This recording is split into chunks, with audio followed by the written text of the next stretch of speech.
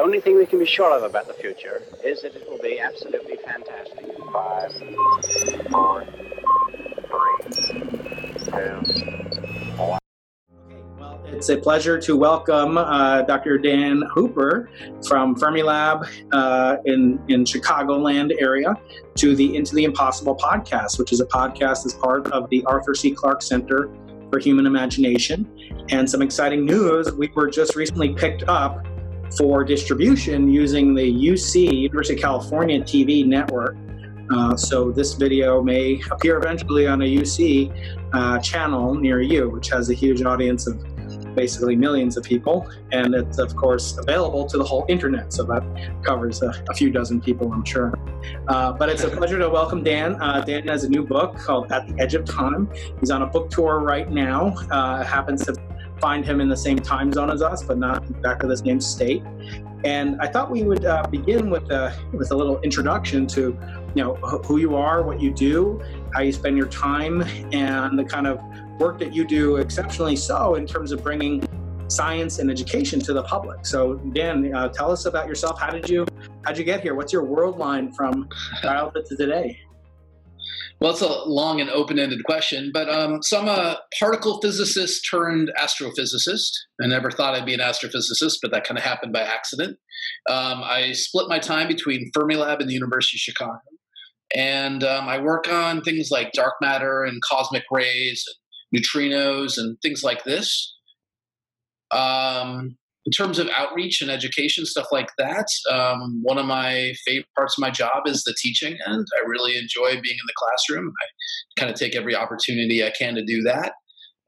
This book, the new book, is my third book, so I've been doing this for a while, but I'm particularly excited about this one. I've spent more time with this one than I spent with the others, and I think maybe this is a good way to reach a wide audience about the sort of work that you and I do, and bringing the awe and wonder of the universe to many people as we can. I'm curious how you got started in particle physics, and then it sounds like you kind of accidentally were led by your curiosity, imagination, things that we care about and we'll discuss. How'd you get interested in just physics and science, generally speaking, when you were a kid? What was that like? The path? Well, it didn't happen when I was a kid. I know most of our colleagues, they have a story about, in kindergarten, they decided they wanted to be this specific subfield of scientist that they are now, and all these things. I have nothing like that. I grew up in the very rural Minnesota.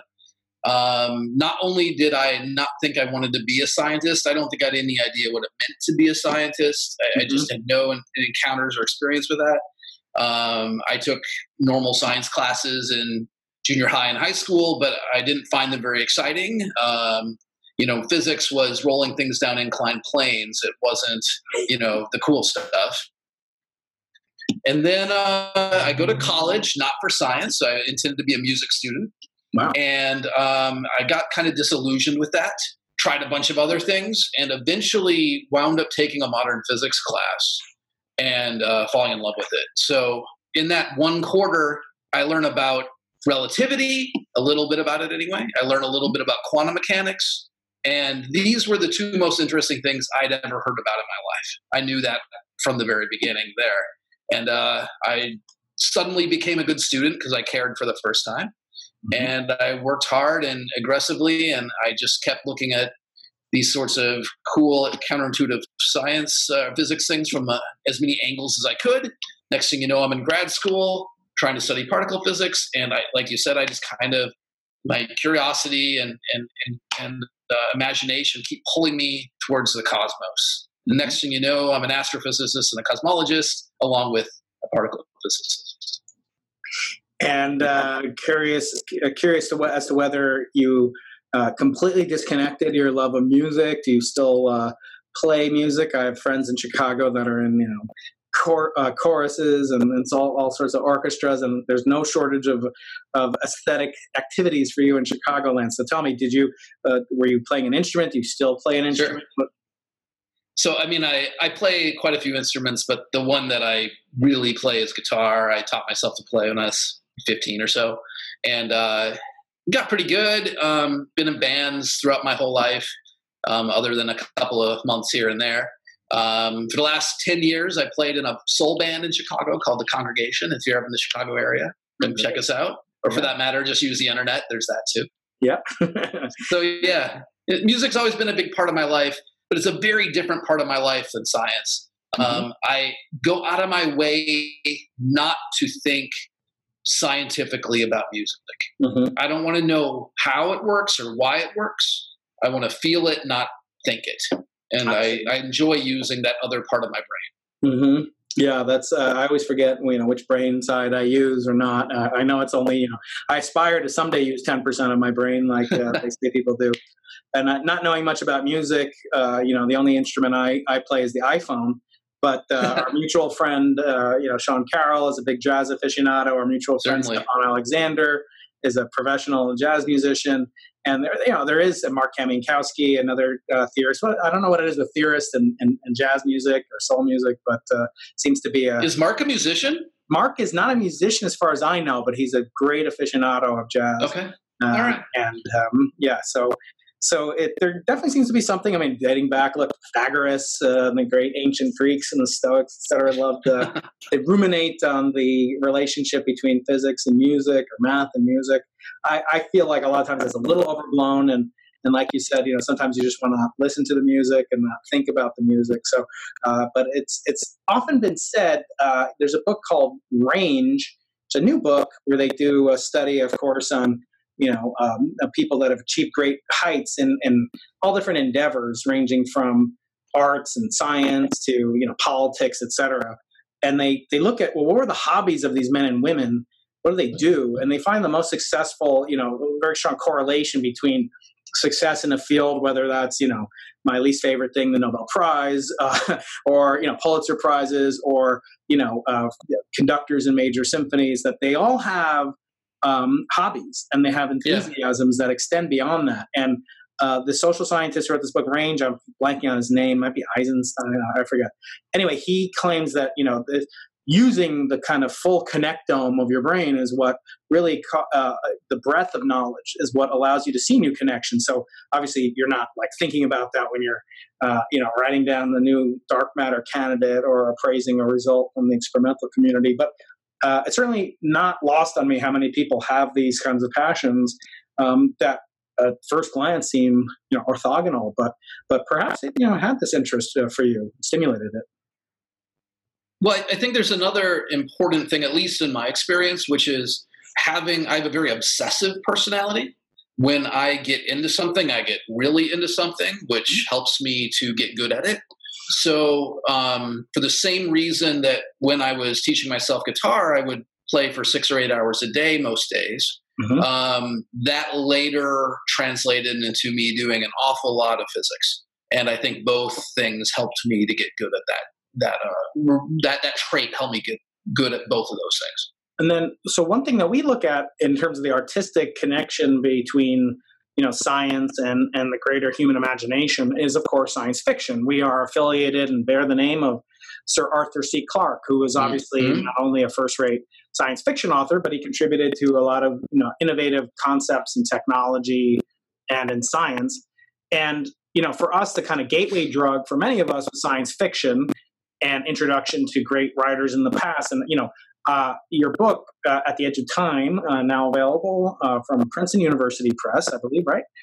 You have an impressive roster of people that have given you blurbs on the back of your book, ranging from Sean Carroll to my friend and yours, Katie Fries, and Whiteson, and of course myself. And what I said in this book, and I really believe, and I'm grateful I had a chance to read it, I said, where Steven Weinberg's first 3 minutes left off, Hooper's At the Edge of Time picks up. A riveting tour of modern cosmology told by one of its savviest guides. Hooper's book takes us on a journey from our universe's formerly inscrutable past to mesmerizing possible scenarios in its far future. A fascinating story that is to be savored. And I kind of, I do see your book as kind of picking up where Weinberg's book left off, which is, obviously high praise, but I think it's, Weinberg's an outstanding writer and a communicator. One of my favorites. Yeah. And so I'm curious as to what were your influences? As I say, Weinberg, clearly is in this tradition that you're in. what were the influences that, in your life, and may not only be scientific, it might be science fiction or other. Can you tell us about, who are the mentors and people that you look to in the past? So I'm a, eager reader. I read a ton, and most of it's nonfiction, but, quite a bit of fiction slips in there too. Some of my favorite books in my college years were popular physics books. Back then, I was a really big fan of Paul Davies, for example. He wrote a lot of books on these things, and John Gribben, people like Michio Kaku, and Leon Letterman. I read all these things back then. Hawking, Kip Thorne. And I think I read Weinberg a bit later. That was a little bit later. These days, there are a lot of our colleagues writing really good popular science. And I read a lot of this. A lot of our colleagues don't read popular science because they think they know all the science that's contained in it. And I read it, though, for how it's communicated, because I think we can become better communicators by seeing how it's done well. I enjoyed your book, for example. I enjoy, Sean Carroll you mentioned. I enjoy his writing a great deal. I just read some stuff from Jan Levin that I think is really first-rate, really exceptional work. I have Joe Dunkley's cosmology book on my shelf. I haven't quite read it yet, but it's right up there. It's on my very short to-do list. But then I really like reading nonfiction that isn't physics oriented, whether that be biology stuff or economics or other social science. History I find to be written in a really different format, so I don't know that I learn a lot about writing from that. But social science and not necessarily physical science, I really find helps my writing to get deep into that stuff. Mm-hmm. So the aspect of your writing and the story, it's sort of journalistic in that you're able to weave together a story that really does take us back, to before what was previously hidden, I think, in the writings. There really wasn't a book that filled in these gaps with enough technical, apologies to my vegan friends, but meat on the bone to satisfy. I often will read science. Popular science trade books, as they're called, because I can blow through them really quickly because, I'm reading Sean's book now or listening to Sean's book. I'm going to interview him for the podcast in a couple of weeks. And, I'm just like fast forward. I mean, I love Sean and he's a great writer, but, I know what the double slit experiment is. Right. And he gave me great advice. When I was writing my book, I'm like, do I have the energy to regurgitate, the Big Bang nucleosynthesis argument, and like he already did it, do I have to, and he told me great advice. He's like, you can tell it the way that you want to tell it. In other words, you can tell it through your eyes, not that I get to pick my own facts and say, that hydrogen formed, a billion years ago instead of, 13 billion years ago.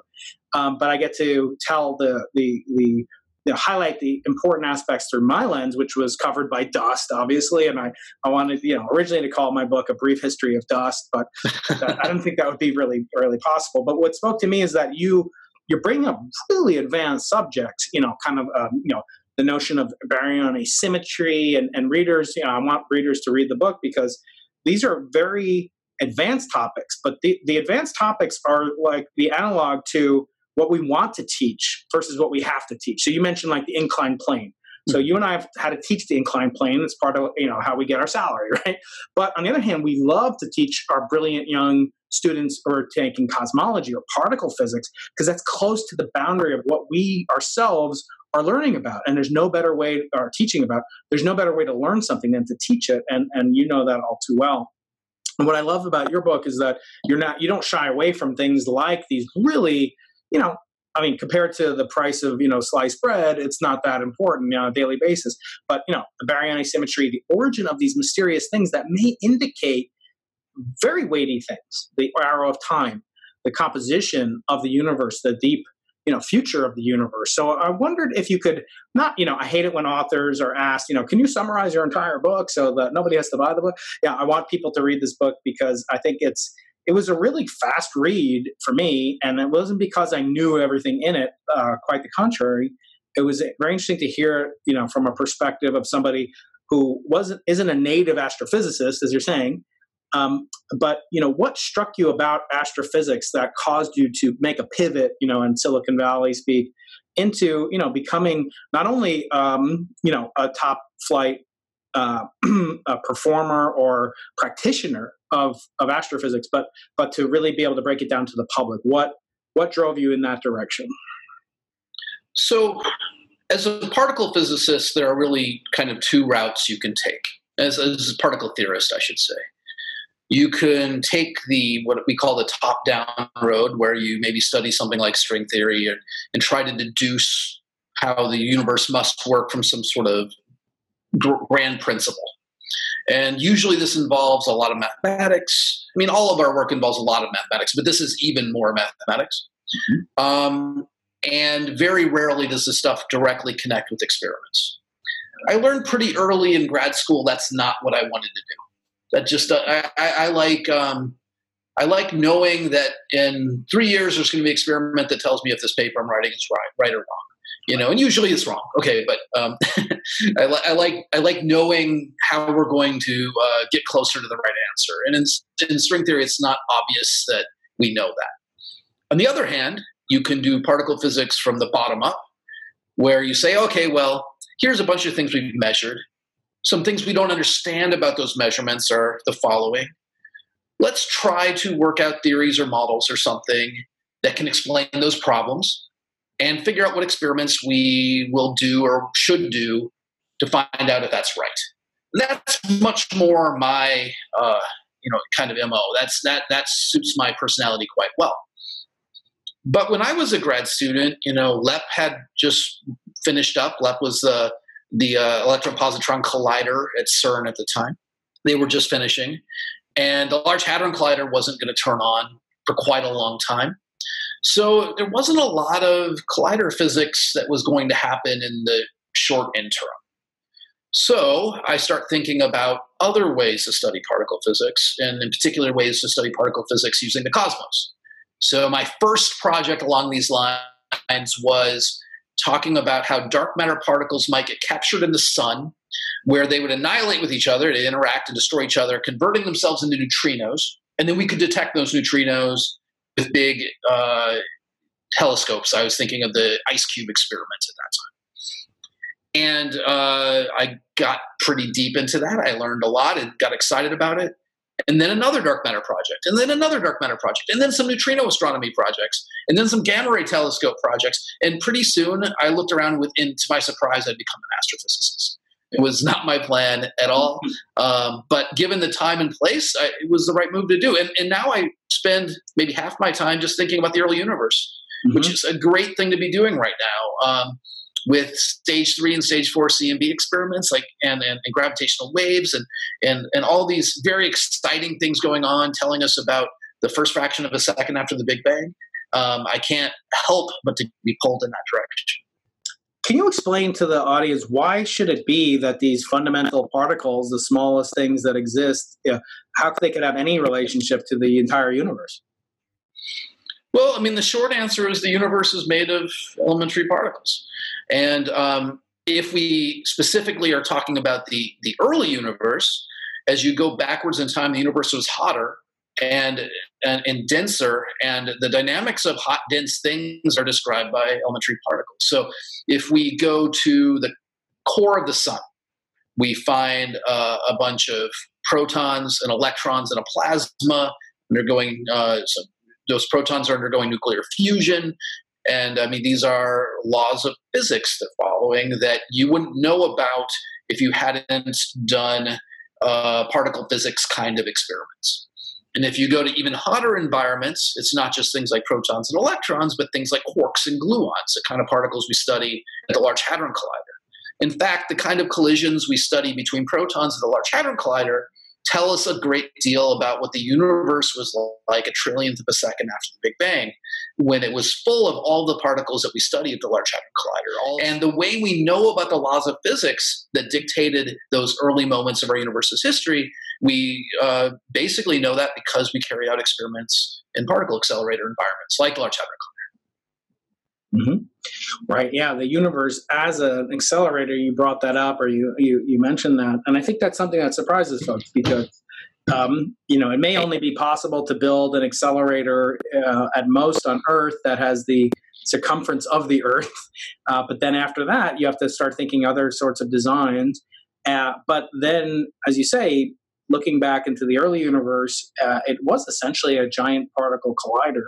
The fact that these wispy, most minuscule particles, in the case of neutrinos that you mentioned earlier, that they could perhaps have something to do with the structure of the entire cosmos, which is the largest thing we can possibly ever observe. And so I think that is a fascinating thing. I often, a lot of your book talks about dark matter, and it's not surprising for a particle astrophysicist. What, as a human being, just sitting around the bar here thinking about it, I mean, what is your level of disappointment, or are you not disappointed? That say new physics is very difficult to seem to reveal.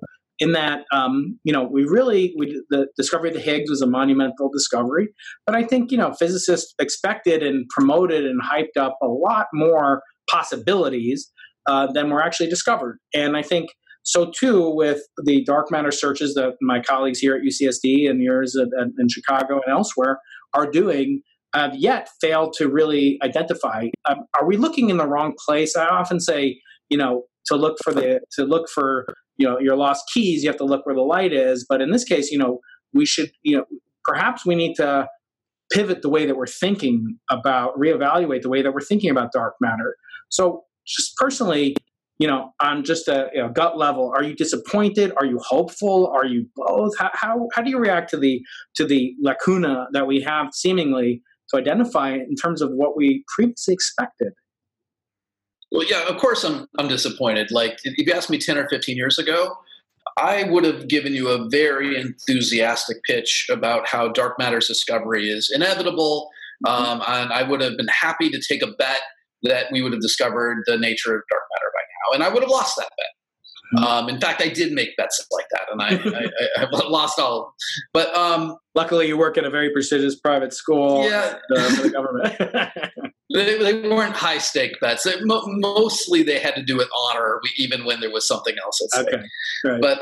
But yeah, I mean, lots of us were really surprised, not just about dark matter, but the lack of new physics being discovered at Large Hadron Collider surprised a lot of us. There were some people who said, more pessimistic things, but most of us in the community were pretty sure that when the Large Hadron Collider was going to discover maybe supersymmetric particles or something else that would address what we call the hierarchy problem or other things, but there was a lot of optimism, even an expectation that by now we would have discovered all sorts of new particle species.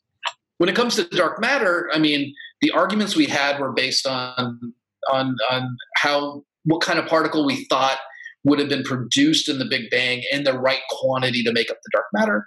And we kind of used some arguments, which, okay, they're not bulletproof, but they were suggestive, saying that the kinds of particles that would make up the dark matter would be the sort of particles that we could build these underground detectors and go and look for them, and we should have seen them by now, and yet they're not there. The experiments have been awesome. Like, they performed spectacularly well, but no signals have appeared.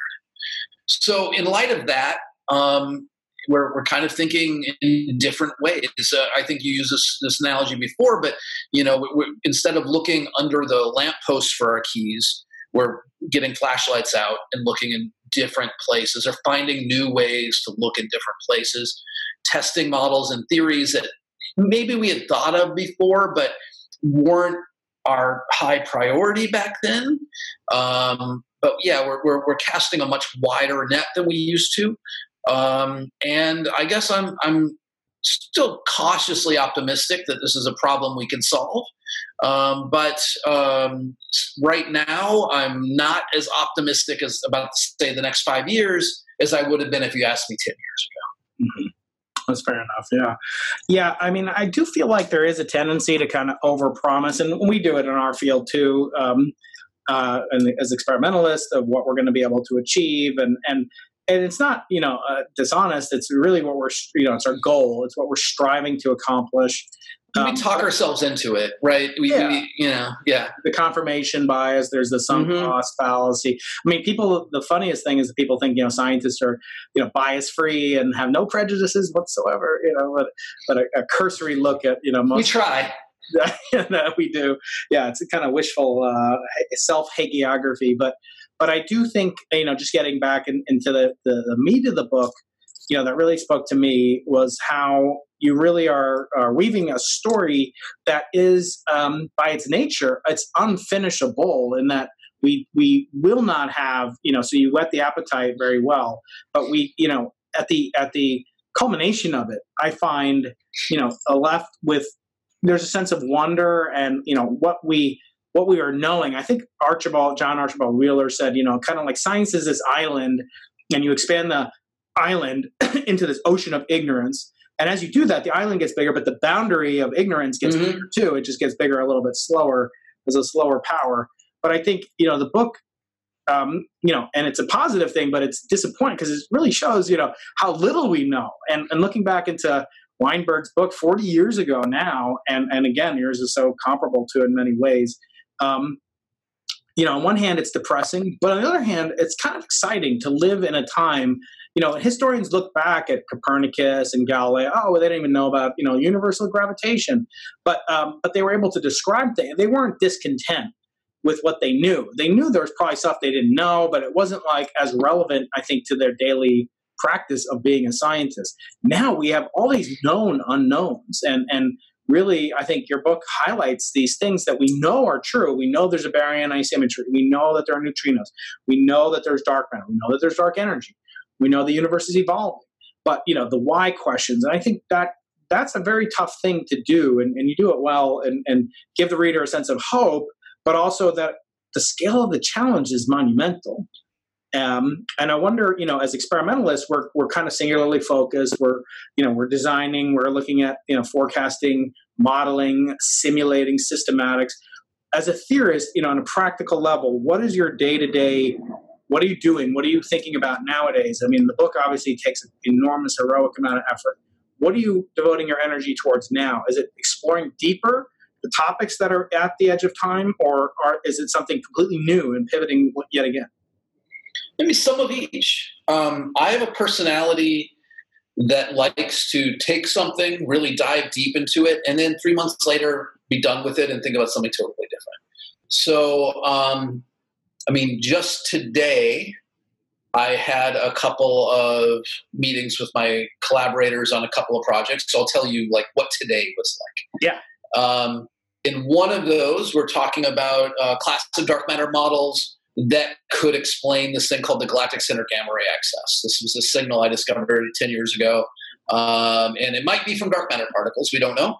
Yeah. And we are, in a very concrete way, working out which models can explain this data along with some other data. It's a very concrete, very bottom-up, very almost pragmatic paper.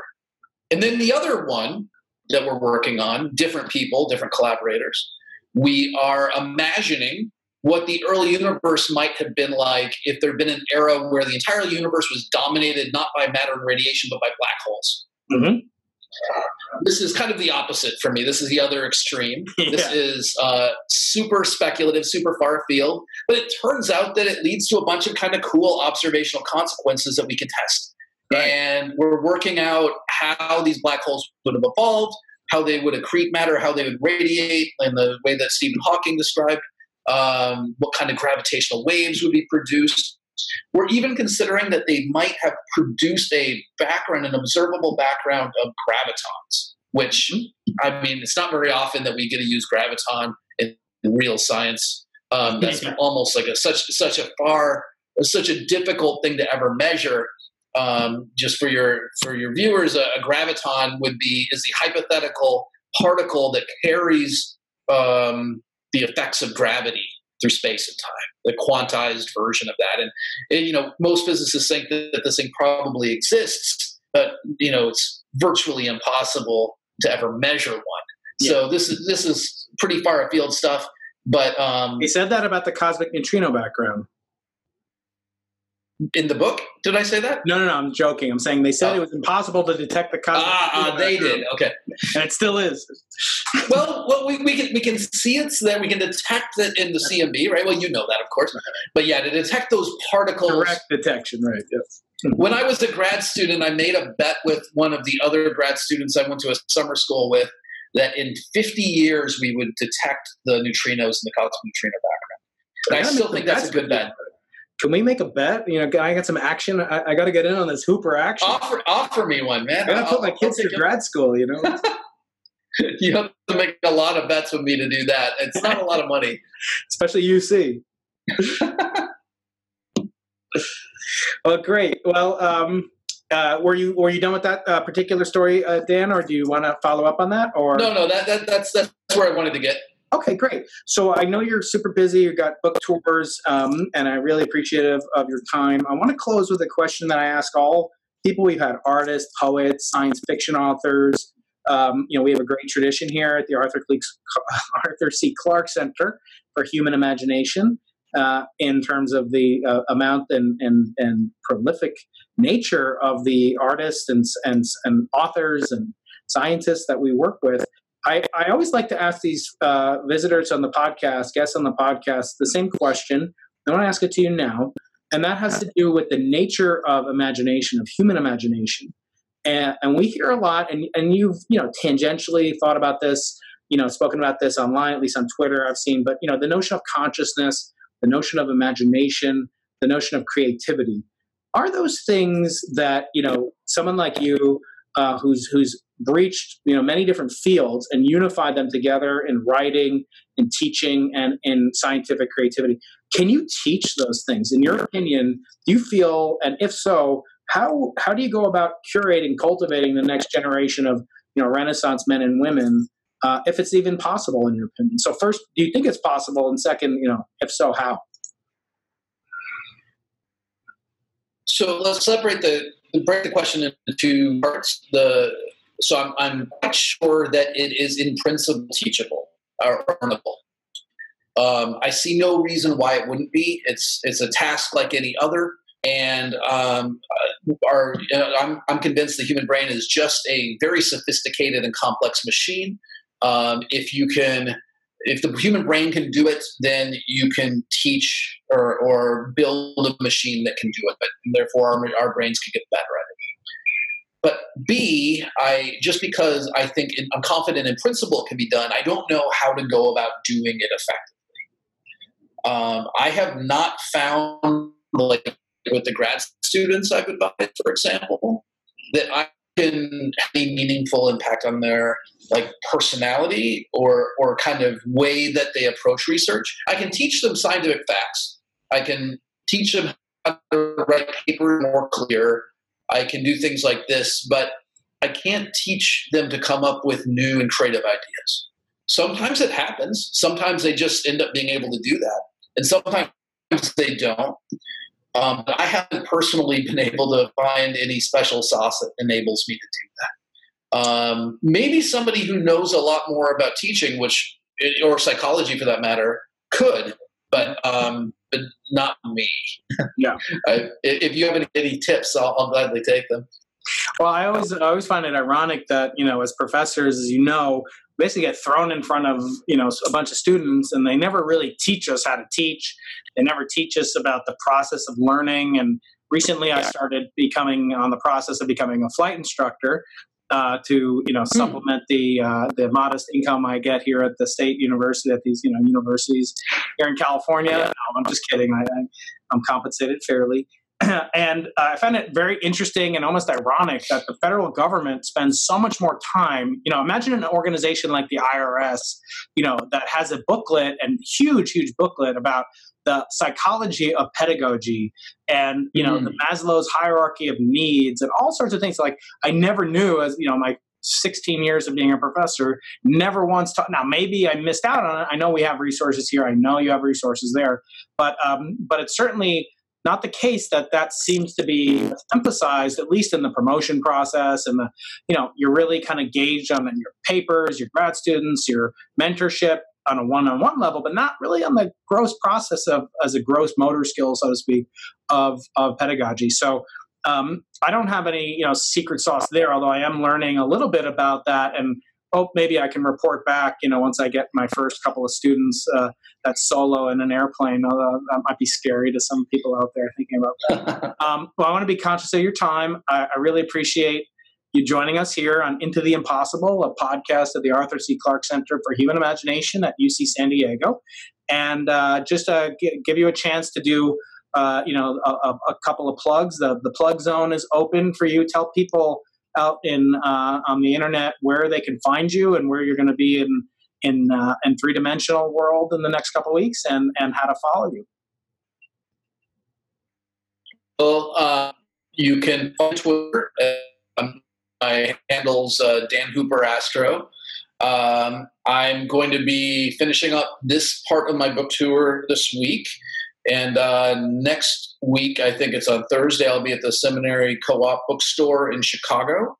And then there's some other things in 2020 scheduled. And I just encourage everybody to check out the book, At the Edge of Time, Exploring the Mysteries of Our Universe's First Seconds. And let me know what you think. I'm easy to find on the internet, so I welcome all constructive criticism or comments. Great, and compliments are never to be turned away. Well, Dan, thank you so much, both for your conversation and your wonderful new book. And I definitely encourage folks to look for it. I will leave the links to it and to you in the description for the podcast and the YouTube video. So thank you so much for joining us, Dan. Enjoy the rest of your tour. Thanks, Brian. I really appreciate it. Thanks for that chance.